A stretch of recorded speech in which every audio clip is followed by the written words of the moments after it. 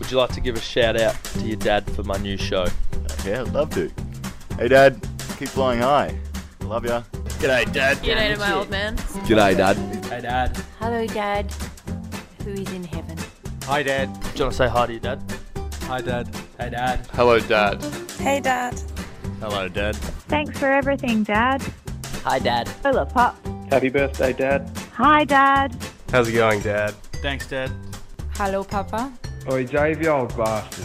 Hey, Dad. Hello, Dad. I hope you're well. I love you. Hey, Dad. Hey, Dad.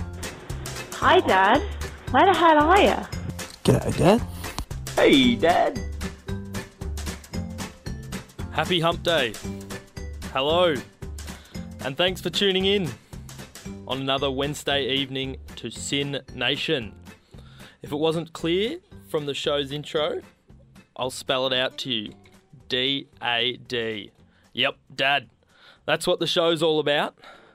Actually, I probably should have put an S on that spelling because it's not just one dad, but lots of different types of dads. The show's called Father Figures and I'm called Victor. Each week I have a dad theme and I think tonight's topic is fascinating. We're looking at adopting dads, but more on that later. Before anything else, happy Father's Day to every Aussie dad for last Sunday. I say Australian dads because there is not a global day for Father's Day.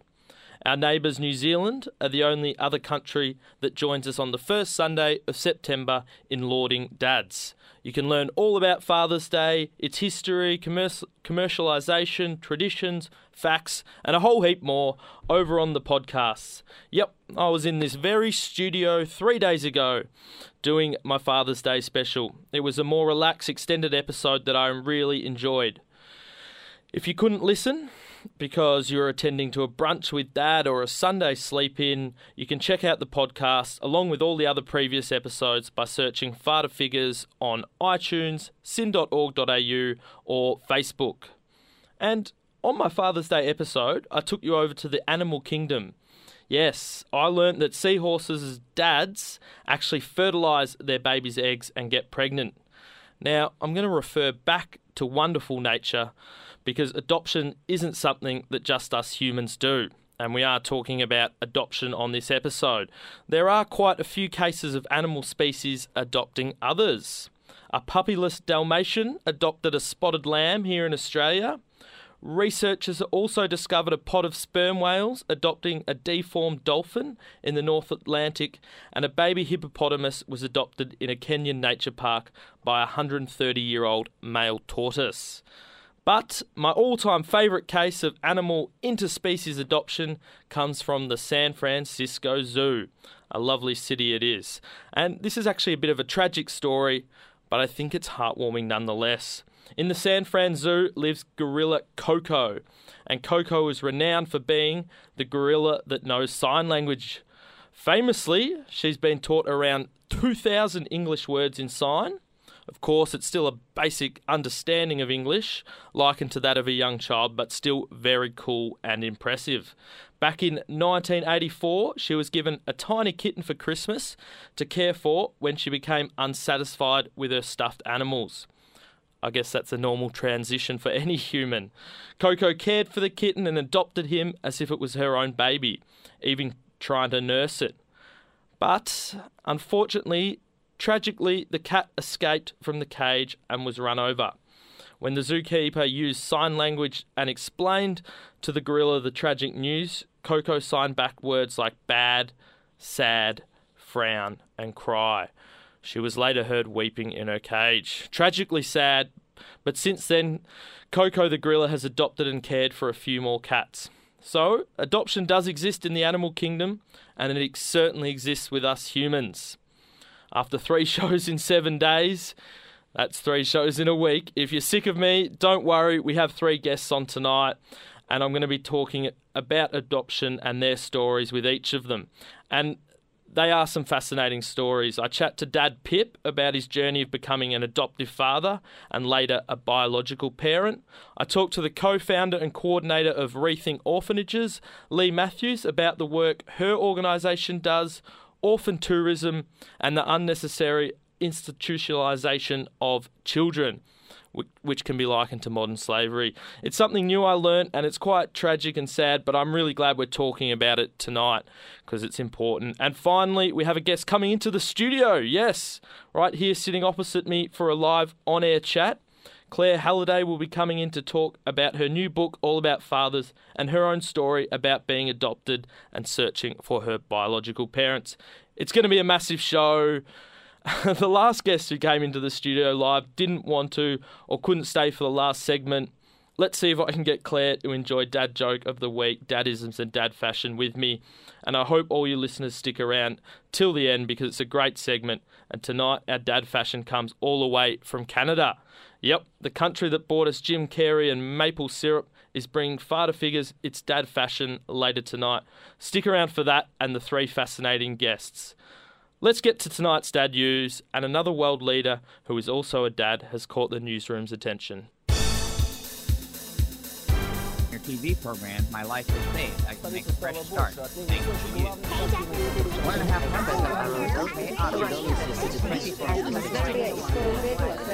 months. Dad News! Dad News!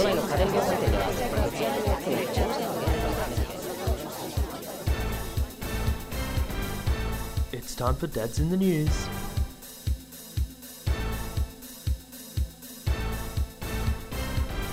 I hope you can get the day off work tomorrow, mums and dads, because you're going to need to pick up your kids early.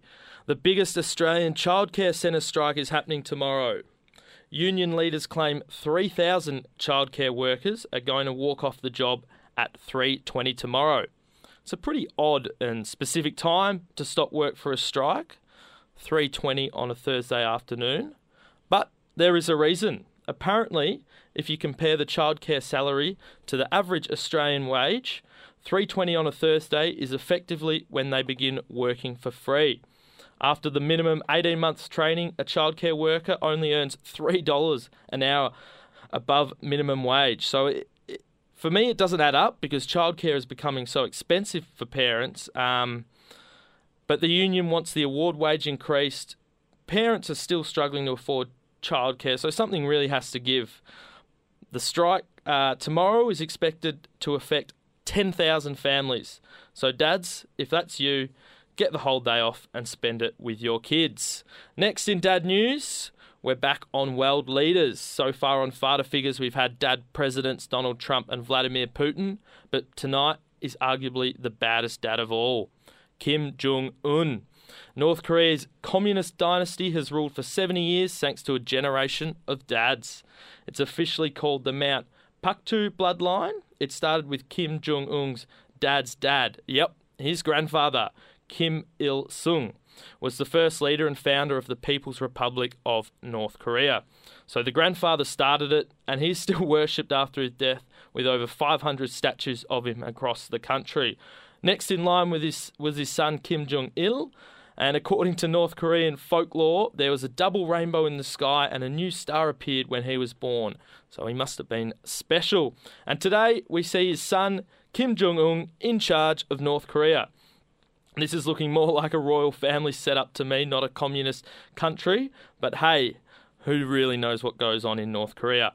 The news from Dad Kim Jong-un tonight is not that he's launching nuclear missiles at Dad Trump, but apparently he has his own secret son who is set to take over his regime in true royal family style. So Kim Jong-un is the dad to 3 kids, but the first 2 were girls, according to his friend and ex-basketball star Dennis Rodman, who also vouches that Kim Jong-un is a good dad.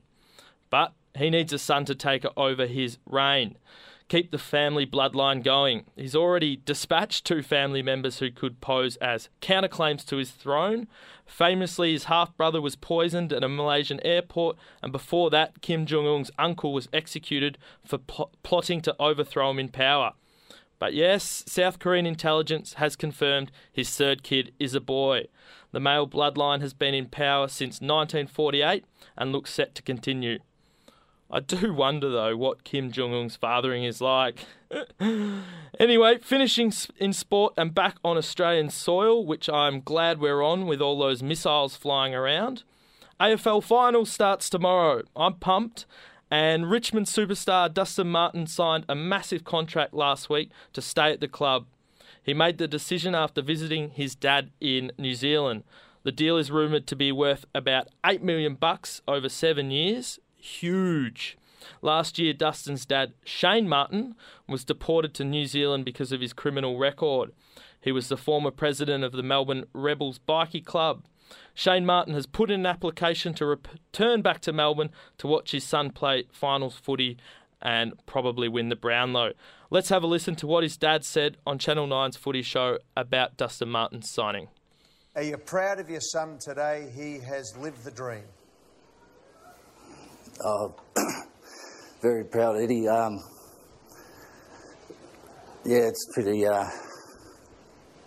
emotional, you know, to see your son develop into something special, you know. Both mum and I, you know, you just, yeah, it's a little bit emotional, mate. Shane, it's Beck here. I just want to go back to the decision and the decision-making process. How important, Richmond's obviously been very good to Dustin and very good to yourself as well, allowing visits, etc. How important was it for Dustin to stay in that family environment? They care about Dustin a lot. Did that play a lot into the decision? Yeah, quite a bit actually. You know, like Dustin's a kid who likes his comfort, and he likes, how do you put it? He likes to be settled instead of disturbed, you know what I mean? He's a very humble, shy kid. But the Richmond Football Club's been magnificent for him. And Shane, your son's watching right now, and so's the rest of your family over here. Have you got a message for him? Yeah, love your son, and I'm very proud with my heart. A man of few words, nonetheless, he sounds awfully proud of his son. Dustin Martin also revealed his neck tattoos honoured his dad's Maori heritage and bloodline. He got the neck ink when he was 18, and at the time it was only his second tattoo. But he says he's got no regrets about them. That's another Dad News Bulletin wrapped up, and let's have our first bit of music. Of course, all our tunes are about dads, by dads, for dads, enjoyed by dads, or all of the above. I'm going to start with adoptive dad Lionel Richie. He married his high school sweetheart in 1975, and together they informally adopted 2-year-old Nicole Escovedo. She was one of Lionel Richie's band members' daughters. He legally adopted her when she was 9 years old, and she became Nicole Richie. Yep, the famous TV personality and actor Nicole Richie is Lionel Richie's adopted daughter. Nice story, and he is now the grandfather of her 2 children. Lionel Richie has sold over 100 million records worldwide, and this is his romantic melody, Stuck on You. Enjoy. Hello, this is Sin National Radio. I'm Cedric. I'm age 92, and I'm Victor's dad's dad.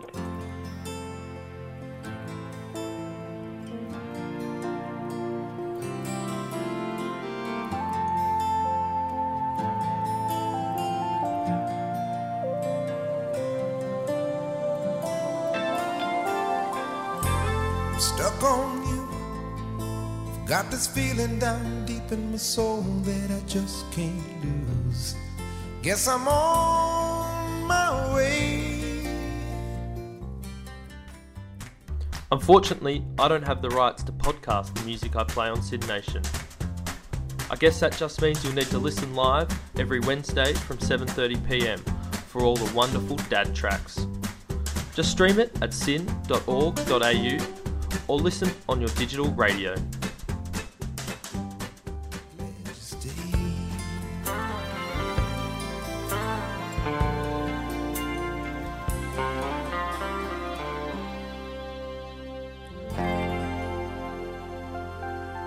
That was adoptive dad, a musical icon, Lionel Richie with Stuck on You. You're back listening to Father Figures on Sin Nation. Let's dive right into and discover this week's theme, adopting dads. So, there are a few types of adoption, and adoption probably has a somewhat tainted past in Australia. From the 1950s to the 1970s, birth control wasn't as prevalent and abortions were illegal. And around 150,000 babies were adopted during this time. These were usually forced adoptions and also closed adoptions. Now, closed adoptions mean issuing an amended birth certificate from the original, and it has been estimated that 1 in 15 people are affected by closed adoption in Australia. So this could include the mother, father, kid, adoptive parents, or extended families. But thankfully, adoption laws have changed to protect mothers, fathers, and their babies. Adoption is declining, and the introduction of welfare payments is in place to help single mothers keep their child. Adoption is a legal process where rights and responsibilities are transferred from a child's biological parent to the adopted parents. But tonight, we're going to be focusing more so on the emotional effects of adoption. So in Australia, you can adopt locally, which is someone from Australia. You can adopt inter-country, which is where you adopt children from other countries, or there is also known adoptions, which can include stuff like step-parents adopting a child. Last year in Australia, according to the Australian Institute of Health and Wellbeing, there was the lowest number of recorded adoptions. There were only 278 in Australia, so 151 were known child adoptions, 82 inter-country, and 42 local adoptions. 42 local adoptions isn't that many, and there are tens of thousands of children in out-of-home care for various reasons. So why is adoption at an all-time low? To give you an understanding, in 2015, there were 30,000 children in out-of-home care who have been living away from their birth parents for at least 2 years. But last year, there were only 42 local adoptions. So that's just massive difference there in numbers of adoptions and then Australian kids who need adoptions. In 2015, Adopt Change commissioned independent research that showed 89% of Australians believed adoption gave a child a better chance at life. But adoption is for life. It's a huge decision for parents. And there are reasons why people do adopt, to either help children, to start a family of their own if they're unable to have kids themselves. But I think that's the key, not being able to have kids yourselves. And with IVF research improving, why adopt when you can have kids of your own? But tonight, I mostly speak with people about their experiences with adoption. It's a huge topic and it's going to be hard to cover it all, but I think it's most important just to share some stories. Firstly, we're going to take a look at inter-country adoption, 90% of which come from Asian countries.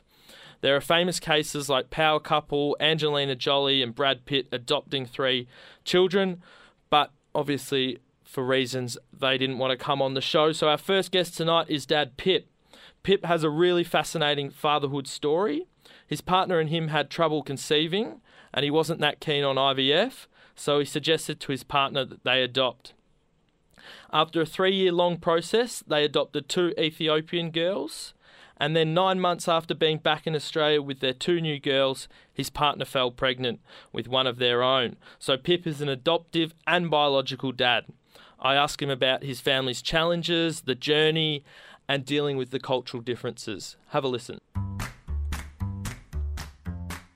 You mentioned before some of the challenges that, the kids and you sort of faced. Were they just sort of mainly to do with the shift of cultures and was that, or were there lots of... Yeah, absolutely. The shift of culture was massive.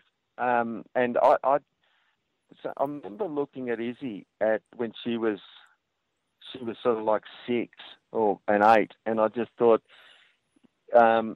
imagine Izzy, our biological kid, being shifted to Africa, where everyone's a different colour, they eat different food, they speak a different language, and she would be told by us, look, see you later, you're going to this other country and you're never going to see us again. And, to put myself in, having a biological kid and sort of knowing how she might be affected by that, and to put myself in the through the experience that Esky and Sos have been through, I'm not sure how they did it, to be honest. Anyway, they did it, and they've survived it. And they're great kids. They're great people.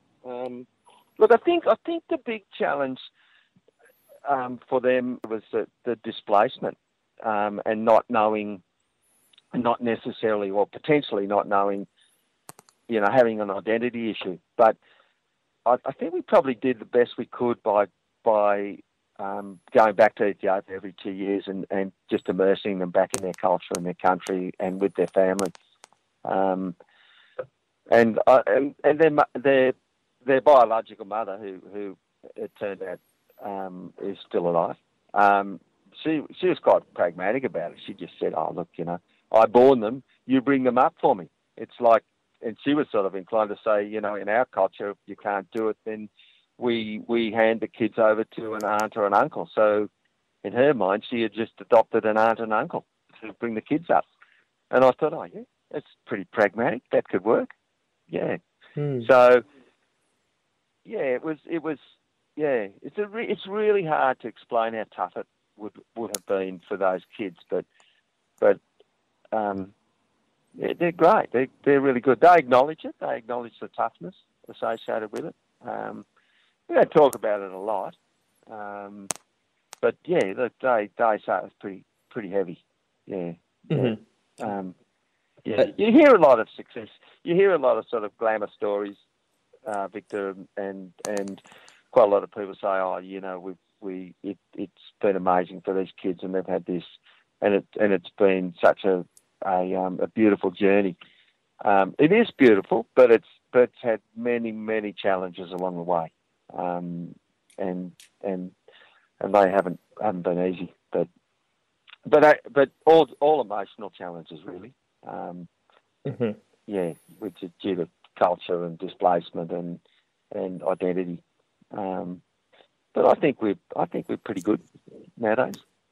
We touched on it yesterday, but you said you thought they were going to be orphans, and then you found out that their mother was still alive. Yeah, that's right. To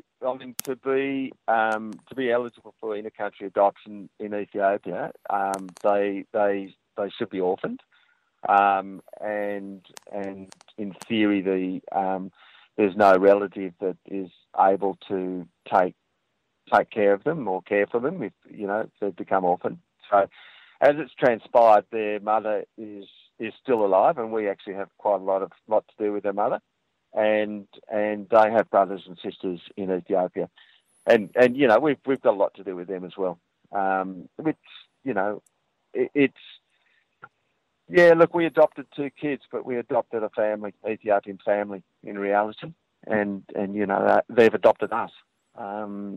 So, and Izzy, and Izzy's adopted, another country and a culture as well. So, yeah, so it sort of wasn't, and that's not an uncommon scenario. I mean, I think there's a lot of people that have adopted through inter-country and then found out at a later date that there are living parents or brothers and sisters that are surviving, and that's pretty tough. No, so the kids, because they're from Ethiopia and they don't exactly look like you or Jan, and so obviously they were always going to know that they weren't your biological kids, but how important, and especially once you found out they had family in Ethiopia, was it for you to be sort of proactive in letting them understand their background and taking them to Ethiopia and stuff like that? Oh, for me, Victor, massively important. I had a bit of a wobble when I sort of realised that they did have family in Ethiopia, and I just said, oh well, I can't turn. And I thought, how did this happen? And my response to that was, I can't change it, but to the best of my ability, just build the bridge between Ethiopia and Australia. Our Australian family and their Ethiopian family, and have constant repeat every 2-year visits and connection with them. And we do. We have a lot to do with their family, and that's really important for me. And I think, in retrospect, it was really important for Esky and Sos. And I think if they hadn't had that, then they wouldn't be as balanced as they are today. But also coming back to Izzy as well. I mean, if she hadn't, I remember when she was about maybe 5. She turned to Jan one day and she said, "Look, Mum, how come my sisters have got brown skin?" It just didn't occur to her before she was 5, and so and Jan explained, and I can't remember how she explained it, but anyway, she went along with it, but just the fact that we all have been back to Ethiopia, enough for everyone to appreciate who they are and what the identity is, and appreciate. Izzy appreciates who Esky and Sos are, but she still sees them as her sisters, and the same for Esky and Sos, because they've taken Izzy back there and presented her as their sister. So I think as tough as it was, I think the regular visits to Ethiopia have been the key to having some balance through the process. Yeah. Mm-hmm. I mean, they love their dad. All 3 of them love their dad. They love their mum. They love their life in Australia. But Esky and Sos still have a massive place in their heart for Ethiopia, and I accept that. I respect that.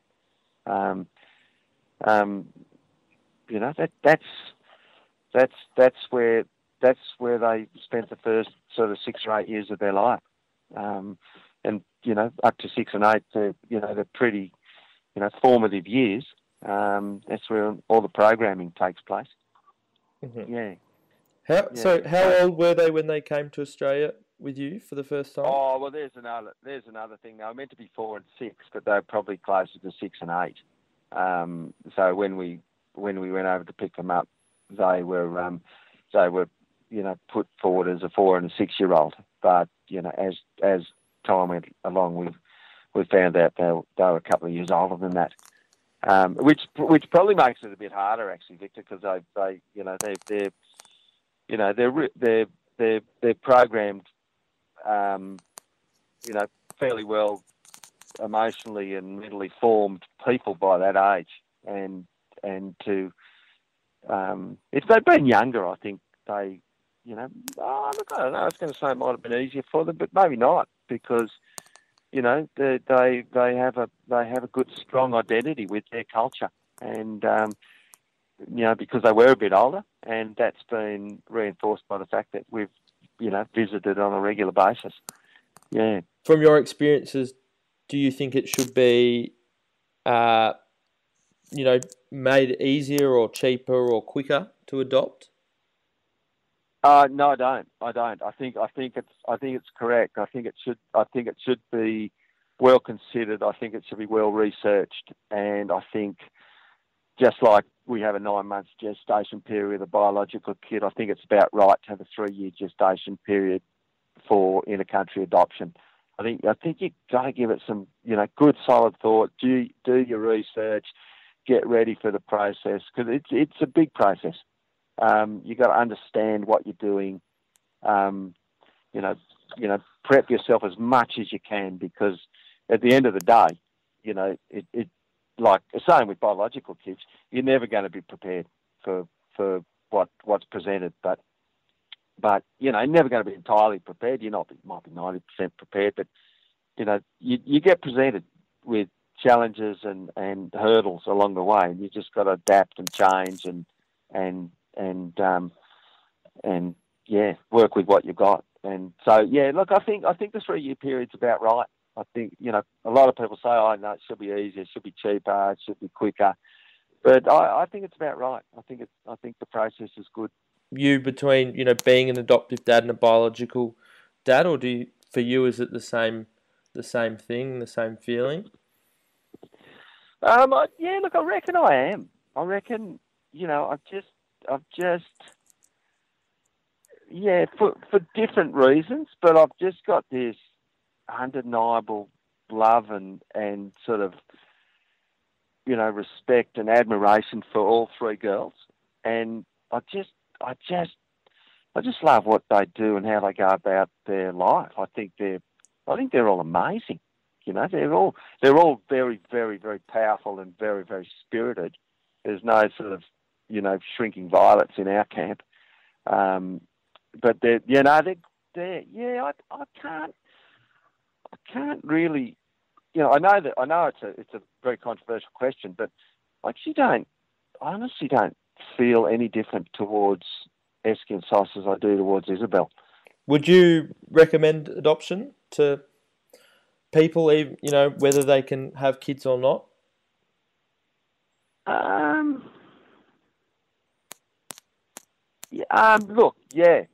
Look, I think it's been an incredibly rich and valuable experience. I feel incredibly privileged to be part of it, and to have that journey. I just can't imagine how I could have had a richer, more exciting but challenging journey through the last sort of 17, 18 years. But I would say, I mean, it's I've probably said it and sound like a broken record. It's had its challenges, and I think a lot of the challenges have come about by Jan and I questioning, whether it was the right thing to do or not. But at the end of the day, it is what it is. You get on with it, and and love those girls,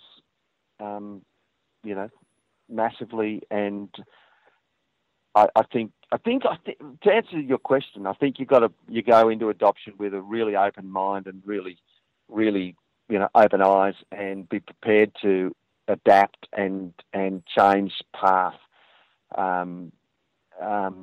regularly. You've got to be really, really lateral and really, really creative, and accept that. Well, it's probably like parenting, really. Adoption and parenting it is what it is, and you get presented with a truckload of challenges, and you've just got to get on with it. Yeah, well, it sounds like it's you're happy with how it all fitted together in the end, which is good. Yeah, more than happy. I pinch myself sometimes and really say, well, how this is a richness, a life, a journey that I never would have expected, and just to be part of that, I think is pretty amazing. Look, and also out of that, Victor, I mean, I love Ethiopia. I love going there. I love the country. I love the culture, and that's just an added bonus. Wow, thanks, Pip. What struck me most about that was how proactive Pip was in embracing the Ethiopian culture and not shying away from anything. He's been supportive, empathetic and proactive in connecting the two cultures. It sounded like it was an amazing journey, but came with its fair share of challenges. Pip's story inspired me to contact Rethink Orphanages. I also read some articles that they'd been cited in the paper, and there has been a rise of institutionalisation and orphan tourism in developing countries. I spoke to Leigh Matthews, who is the co-founder of the Rethink Orphanages, and they aim to address the unnecessary separation of children from families. She started because she felt uneasy about volunteering in orphanages in Cambodia and Vietnam whilst backpacking. She told me figures show orphan tourism to be a $183 billion industry. Have a listen.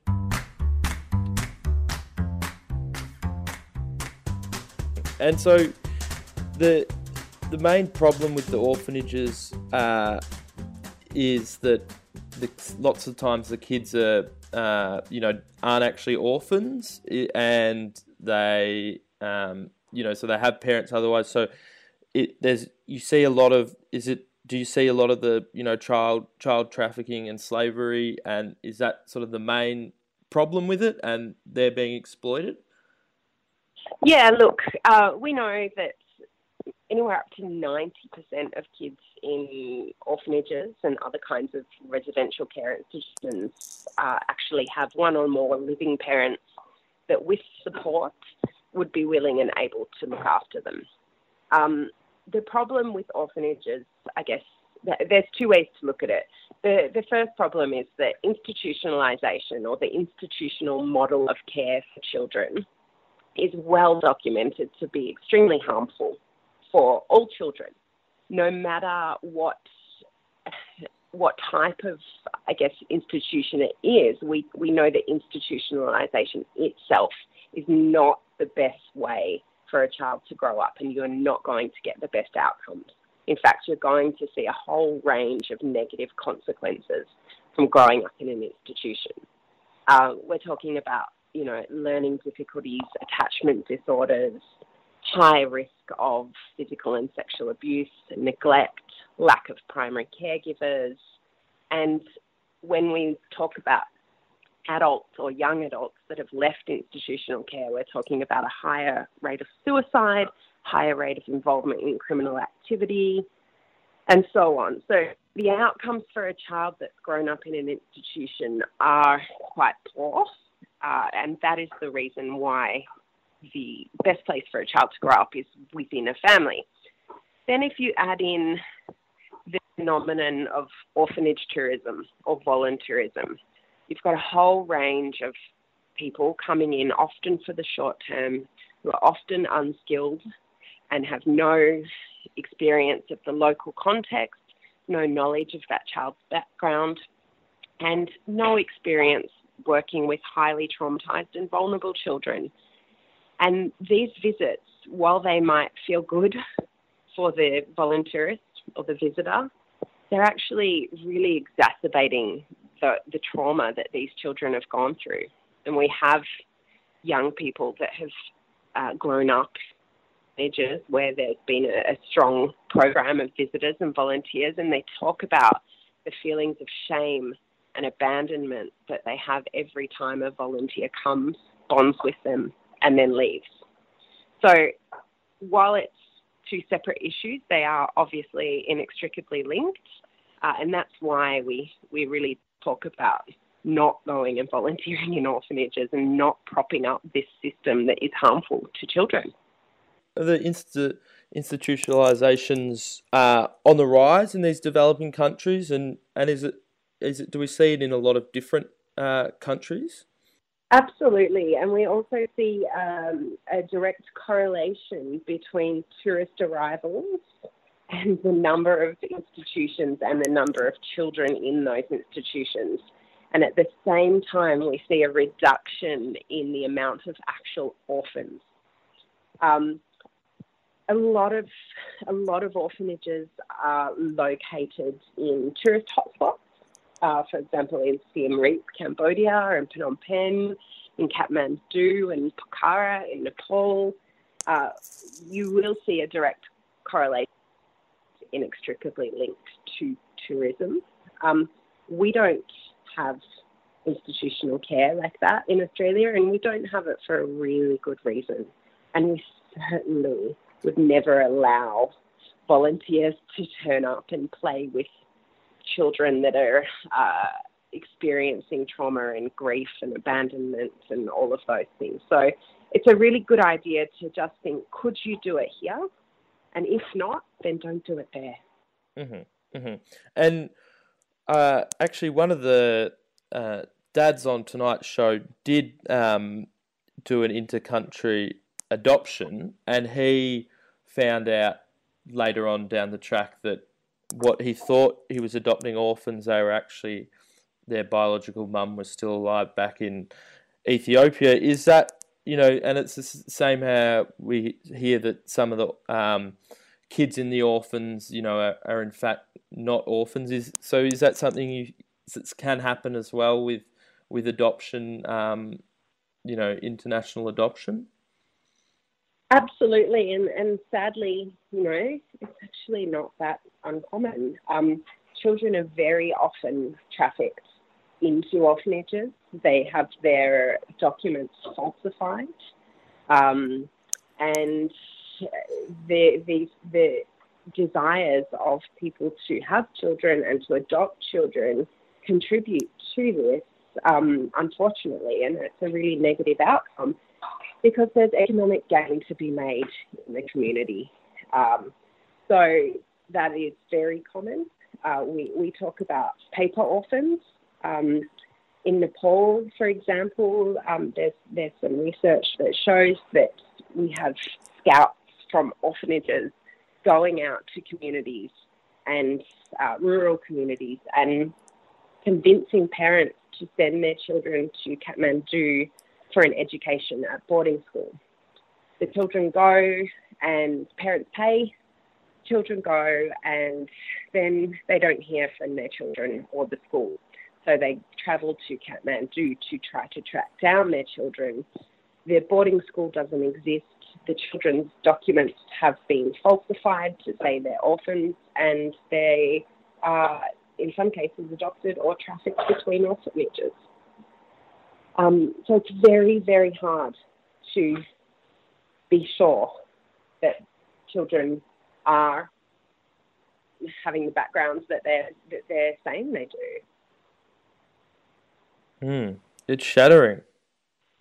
It is. And, I really empathise with your guest tonight and how difficult that must have been to find that out. It's really sad, and I guess it demonstrates the challenges with children in institutions and why it's also so harmful. There are so many layers to this. I guess the intention of Australians is probably never questioned, but how can an Australian who wants to support and wants to help, check that I guess their donation or their time is being properly used? Yeah, look, I think you're right. We shouldn't call into question the good intentions of people that genuinely want to help vulnerable children overseas, and I think that's really important and that shouldn't stop. What we do say is do your research, make sure that you are supporting programs that keep families together, make sure that if you do currently support an orphanage, that your funds are tied to what we would call deinstitutionalisation, so actually getting those kids out of that orphanage and into family-based care back in their communities. So making sure that we're not propping up this system of unnecessary institutionalisation. And for those kids that are in institutions, how do we support the process of getting them back into families? So it's about doing due diligence and really understanding the issues. And if you do support an orphanage, then making sure that you're being part of the solution. Mm-hmm. We certainly don't advocate for everybody that's currently supporting an orphanage to pull all of their money immediately. That would be an enormous child protection issue in itself. What we do advocate is for a considered approach to transitioning away from orphanage and residential care to family-based care. I'm Pip. Just had an interview with Victor on father figures on the station Sin Nation, and this next track is a track by my youngest daughter who's in a band called Pretty People, and interesting enough, the title of the track is called Fits Like a Glove. Hope you love it.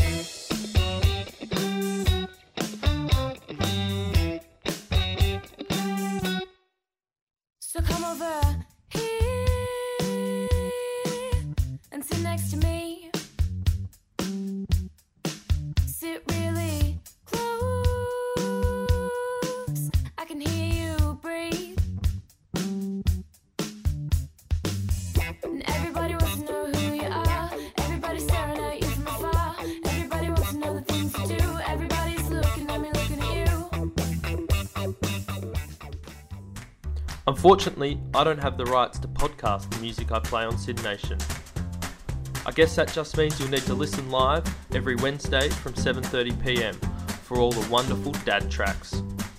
Just stream it at sin.org.au or listen on your digital radio.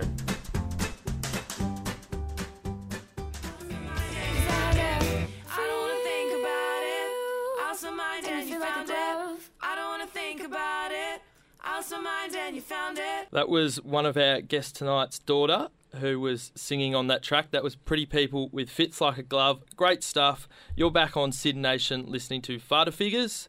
So we've had some pretty powerful and emotional stories about inter-country adoption, but our last guest tonight is in the studio now, adopted child Claire Halliday, who is sitting opposite me. Thanks for coming in, Claire. How are you? I'm good. Thanks for having me.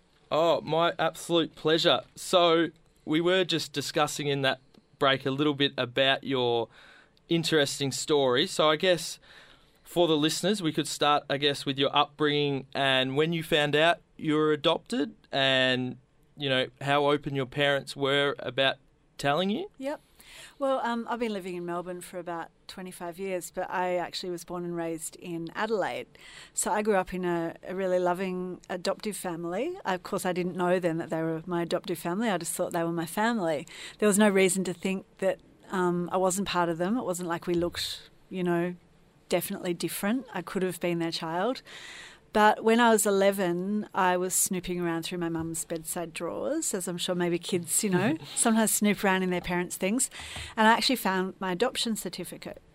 And I remember feeling shocked, but there was an element of kind of it making sense. So I can't explain it, but I feel like there was part of me that felt like something was different, and I don't know what it was or why I thought that way, but I remember finding that adoption certificate and feeling like, oh, that's why I feel this way. So it's kind of a weird thing. But obviously then I had to talk about it with them, and they were told back in those days, my mum and dad, my adoptive mum and dad, at the peak of the adoption boom when I was born in the late 60s, they were told back then, you don't have to tell the child, they'll never know. So a lot of parents that were adopting babies were actually told, don't tell the child, they're not yours, because nobody ever thought that the laws would change, which they did. And so the laws did change when I was about 18. I think they changed in different states all around Australia. But for me, in South Australia, I was about 18. You could apply for non-identifying information, and that's when I was able to get some sense of who my dad was and who my mum really was, simply by a letter that comes to you, and it doesn't give you their name or any identifying information. It says things like, your dad was a postman and he was 21 years old and he grew up in Tasmania and he was this tall and his hair colour was this and his eye colour was this and he weighed this much, and that's pretty much what you get. And then it says the same for your mother, and it tells you what hospital you were born at, and that's pretty much it. It was about a page and a half long, non-identifying information, but suddenly reading those figures and those numbers and the colour of somebody's complexion, I realised that I looked like people that I'd never met. It's fascinating. And do you think when you found out it affected your relationship with your adoptive parents? Yeah, interestingly, it affected my relationship with my adoptive mum, but I don't think it affected my relationship with my adoptive dad.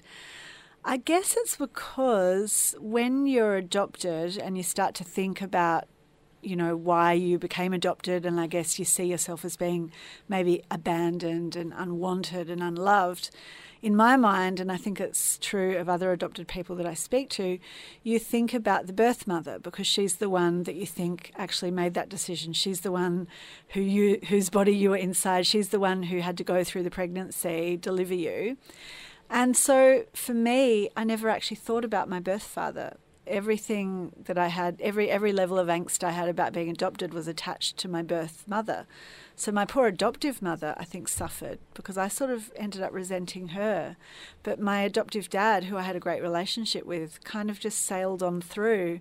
And I don't think our relationship was impacted in the same way that it was with my mum. Mm-hmm. And were they supportive when you sort of, wanted to search for your biological parents, or they sort of told you not to? No, they never told me not to, but I think it's also true of a lot of adopted people that I've spoken to that there is a fear with adoptive parents. There's a fear that maybe their love wasn't enough for you, and now maybe you're going to abandon them somehow and find a deeper love with these other people. And so I think that's quite a common thing, and I definitely got that sense, especially from my adoptive mum, that there was a fear attached to the idea of me looking for my birth mother and looking for my birth father, because I think they feel like maybe they're going to be replaced, and they've given their heart and soul to raising you as your parents, and suddenly you know that you actually belong to somebody else technically, like biologically, and so the fact that you want to go find that is hard for them to understand. I think it's probably harder for the mother.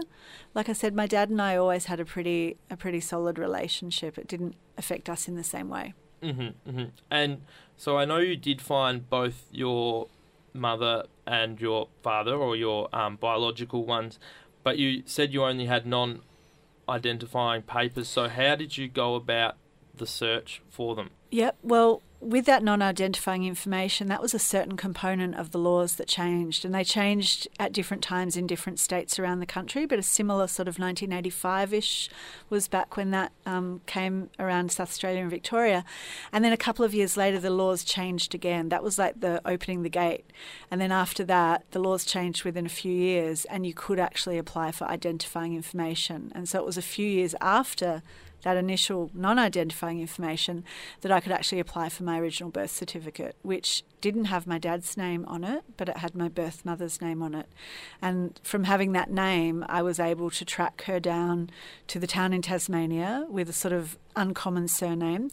I literally rang about 8 or 10 people with that name in the small town in Tasmania, and eventually spoke to my maternal grandfather, so my birth mother's dad.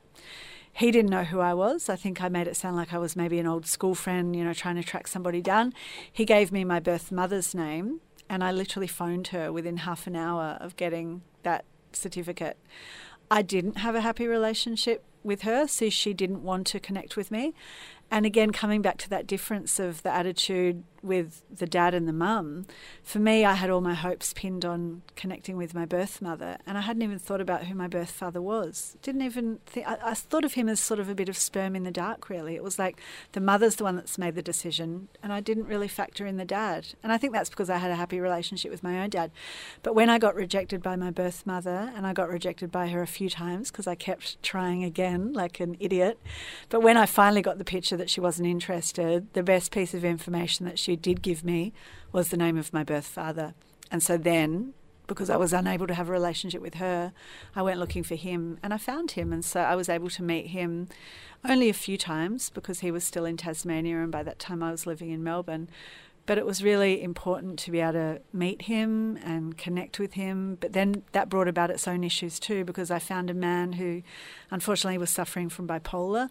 And so when I first met him, he was really at the peak of a particularly manic kind of period in his life.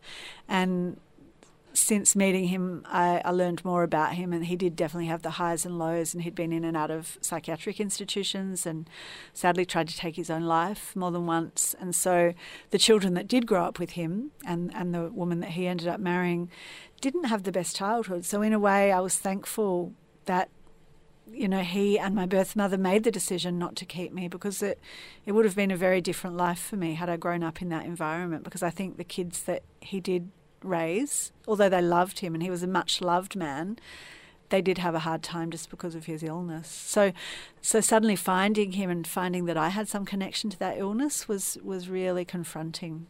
Yeah, I was going to say, because of, mental illness and stuff can get passed down. Absolutely. So, when you don't know anything about your biological connection and then suddenly you find it, and you find this terrible mental illness, which for him was a terrible mental illness, and it had a huge impact on his life.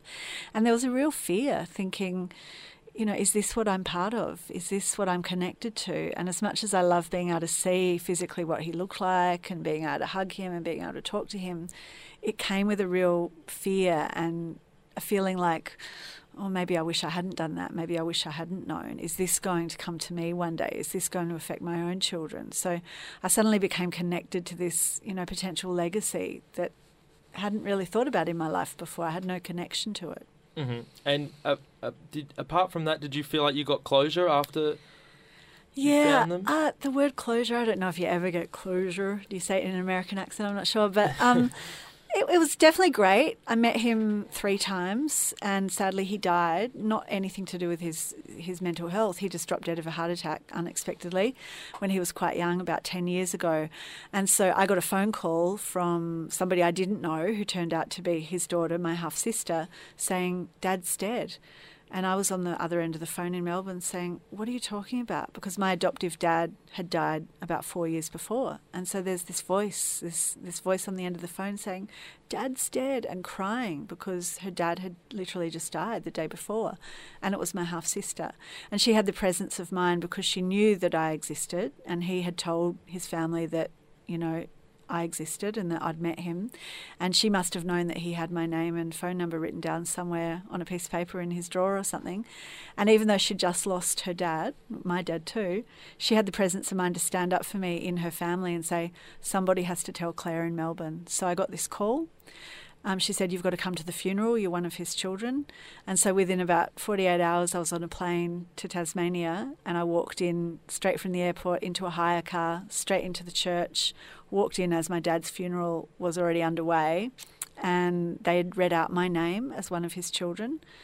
And I did this sort of family reunion on steroids where I basically heard everything about my dad's life, even though he was almost a stranger in my life. But, you know, at funerals, everybody tells the stories and you get this picture of this person. So I was sitting there walking into this congregation, which it was a packed church. He was a really popular guy in his community.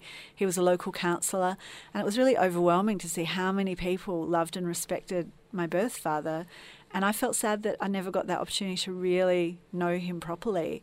And it was really quite overwhelming being in the church, being at the service, and then, of course, having all these members of his extended family, including my half-siblings, come up to me and say, you know, we didn't really know about you, how amazing that you're here, and everybody asking questions about me and my life. It was a really big day. It sounds really full on. It was really full on. And as well, you told me before your mum had something that she had to...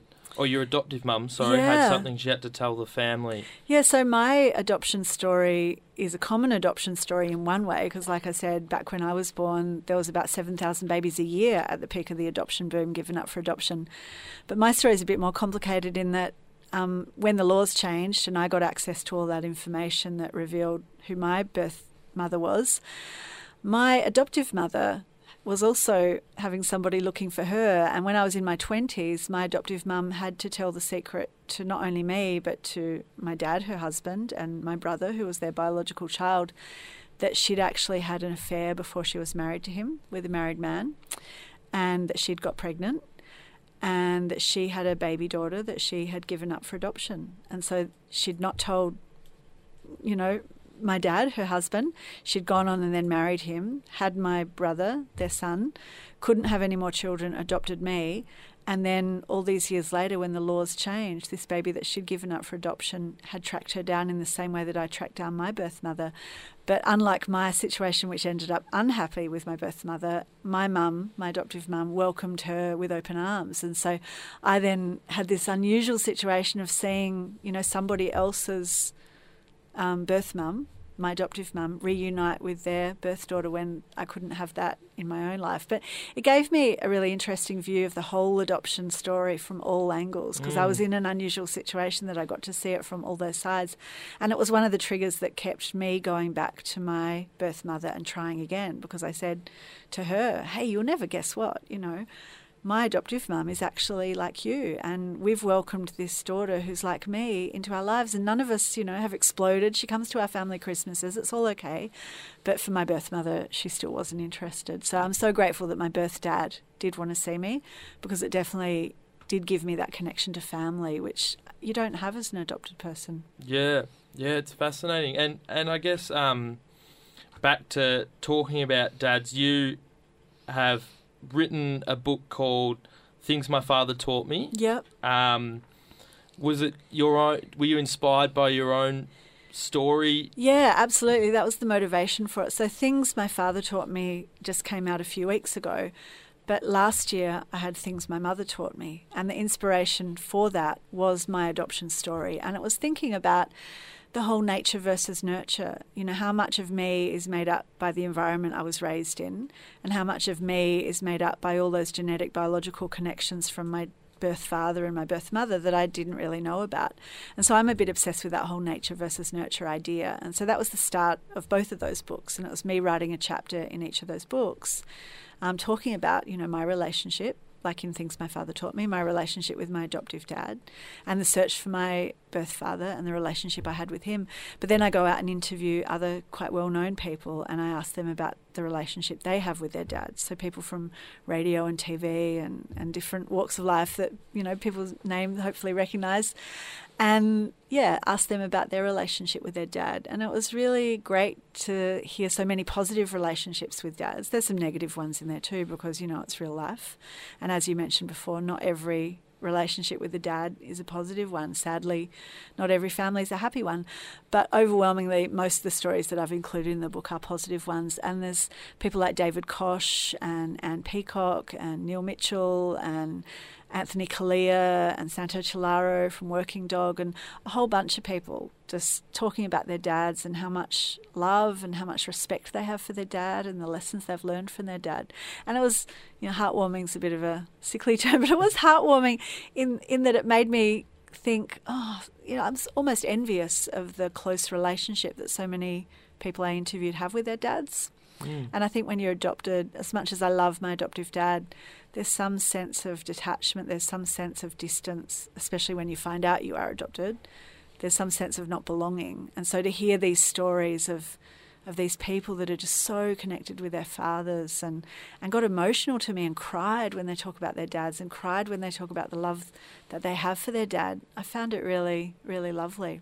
And obviously as well, you mentioned all the you know, famous people that are on the book, but you write about your own experiences in Absolutely. the book as well, which I think are fascinating. We've heard about them tonight, so I think it's only fitting that the last question I ask you is what your father taught you, or fathers, I guess. I can say plural because you've got two. So yeah, I have got two, and well, they've both passed away sadly. But it's not a book about, you know, my dad taught me how to pitch a tent, although my dad did teach me some practical things, like how to cook beans in a can on a campfire and stuff like that.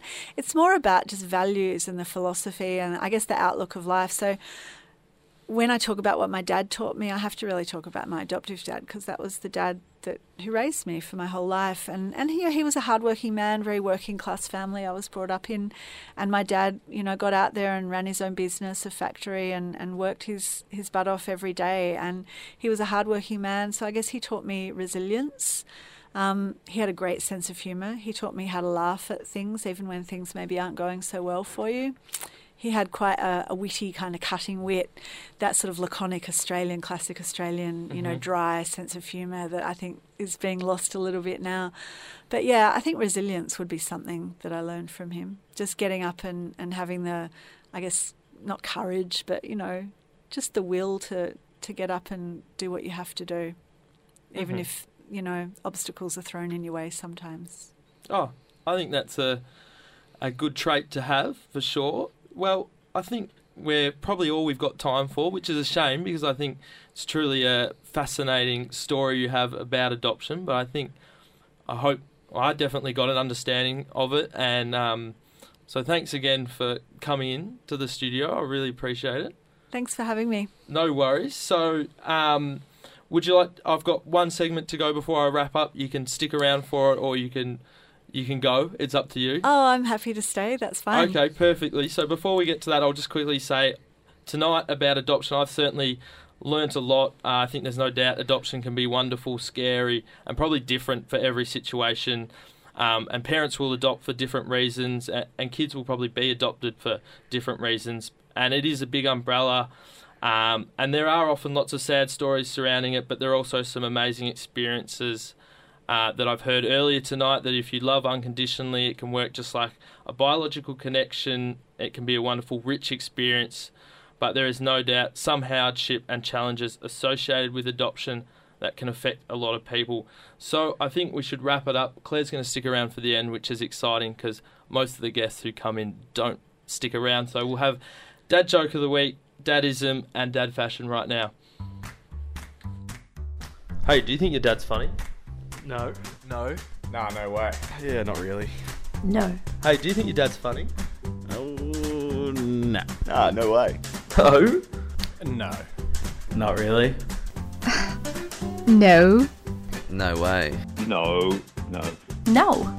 Not particularly. Does your dad think he's funny? Of course. Yes. Yeah, he really does. Yes, I think he thinks he's hilarious. Yeah, I think so. Yes. Does your dad think he's funny? Yeah, he does. Yes. Yes, he does. Yeah, I reckon. Yep. Doesn't every dad? Yes. Yes. Yes! Is your dad a fashionista? What's that? A fashionista? He loves his fedora. Oh, yes. Aren't they all? He thinks he is. No way. Nah, he dresses lame. Certainly not. No way, Jose. Jeans and joggers every day. Are Crocs cool? Hell no. He tries to be. Oh, he thinks he does. No. Does your dad say things that annoy you? Every day. Almost every day. Yeah. Yes. Yeah, what? Oh, yes, actually, quite regularly. Yeah. Every day. Always. Yes. Does your dad say things that annoy you? Yeah, quite regularly. Yeah. Yes. Yes! Yes! Yes. Every day. Yeah. Yeah.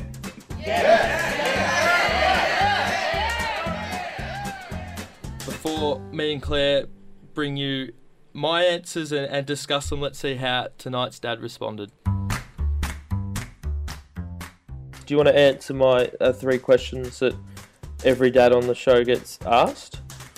I can, yeah, I can. I don't know of a dad joke, actually. I can't think of a dad joke. They just think I'm a goose. They all think I'm funny and that I do silly stuff. So, but I don't necessarily have a dad joke. Do you have a dadism? What's my dadism? My dadism is come on, time and place. And I always say that, be appropriate, and it's all about time and place. And they just roll their eyes and go, here we go, And quite often it's about behaviour or language. And I say to each of them, listen, you're not going to use that language in front of your grandmother or at a job interview. So it's all about time and place. So they get sick of that one. Fashion. Yeah, look, my fashion can be embarrassing. I think that the embarrassing fashion that they all whinge and complain about is the fact that whenever I'm home, I'm quite often walking around in my underpants and a T-shirt, and they just think that's totally inappropriate. They just think that's unacceptable behaviour. So, does it stop you? It's okay. What's that? Does it stop you? No, it doesn't stop me, because my theory is if I go to the beach and I wear swimmers, I don't see a big difference to swimmers and a pair of underpants. You know what I mean? So I've rationalised that it's okay, and they just think it's categorically wrong. So I'm not going to change. Pip, that was very good answers. I think it's becoming clear, and I'm not sure anyone needed confirmation that dads like wearing jocks around the house. I've certainly experienced the discourtesy of dad wandering around the jointed jocks. It is bearable. Just put some pants on when guests come around. Now, Claire, do you have any fond or not so fond memories of your dad fashion, dad jokes, or dad fashion? Yeah, my dad actually used to walk around the house. He had the big sort of whitey Y fronts, the really, no. yeah, because I'm quite a bit older than you, so that puts him in a whole other older guy category. And he was known also to sometimes wear the whole socks with sandals kind of thing. Yeah, we've covered that on an earlier episode. Yeah, it's no good. He's no good. Certainly not the only dad to do that. So I think, listeners, it's my turn to have a go at my 3 for the week. And dad jokes, we'll start off with them, and they have a special place in lots of families. They're often repeated, familiar, and always far too predictable. And I've got someone to bounce them off tonight, which is exciting. So there's actually a little sequence of 3 tonight. So the first one is, and these are... please forgive me if you've heard them before. Okay. But I think that's half the reason of dad jokes is for them to be repetitive. What do you call a deer with no eyes? I don't know. No idea. Oh, I should have known that one. What do you call a deer with no eyes or legs? I'm just going to let you tell me. Still no idea. And what do you call a deer with no eyes or legs that's bleeding? Hit me with it. Still bloody no idea. That's what we love about dad jokes. Daggy, predictable, repetitive, and probably frustrating. Tonight's dadism. I'm not sure if you have any experience of your dad saying things a lot that sort of can somewhat become annoying after a while. My dad, it's not going to make him sound like a great man. My dad was a big drinker. My adoptive dad was quite a big drinker, but not in a bad way, in a sort of funny Benny Hill kind of way. So he used to do this old Dave Allen joke where it's a visual joke, so it's going to fail on radio, but it's about walking to the bar and asking for 2 fingers of scotch, but the 2 fingers are your little finger and your index finger extended. So in other words, fill it up to the top. Yep. So my dad's visual joke whenever anybody came around, do you want a drink? Oh yeah, just 2 fingers. And he'd put his hand up to the glass like that, which is, of course, your fingers are spanning the entire distance of the glass. Yes. That was my dad's. Oh yeah, here like he goes again. Horns, the bull horns, if anyone's wondering, with the hands. Yep. My dadism tonight is something that dads actually probably have the right to say.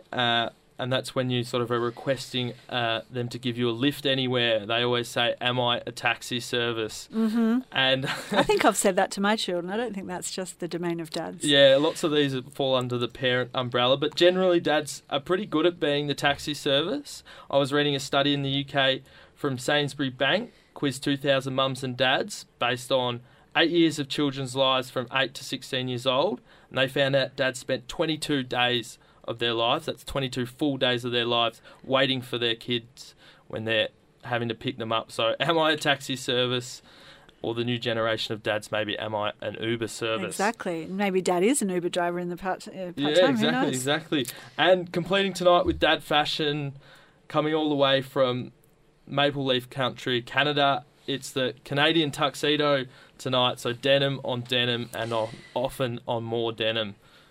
You a fan? Double denim is a no-no. Yeah, triple denim as well.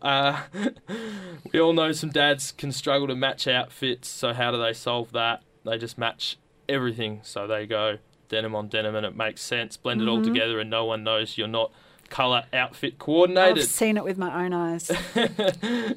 And with that, I think we're done for another episode of Father Figures. Our guest captivated me tonight.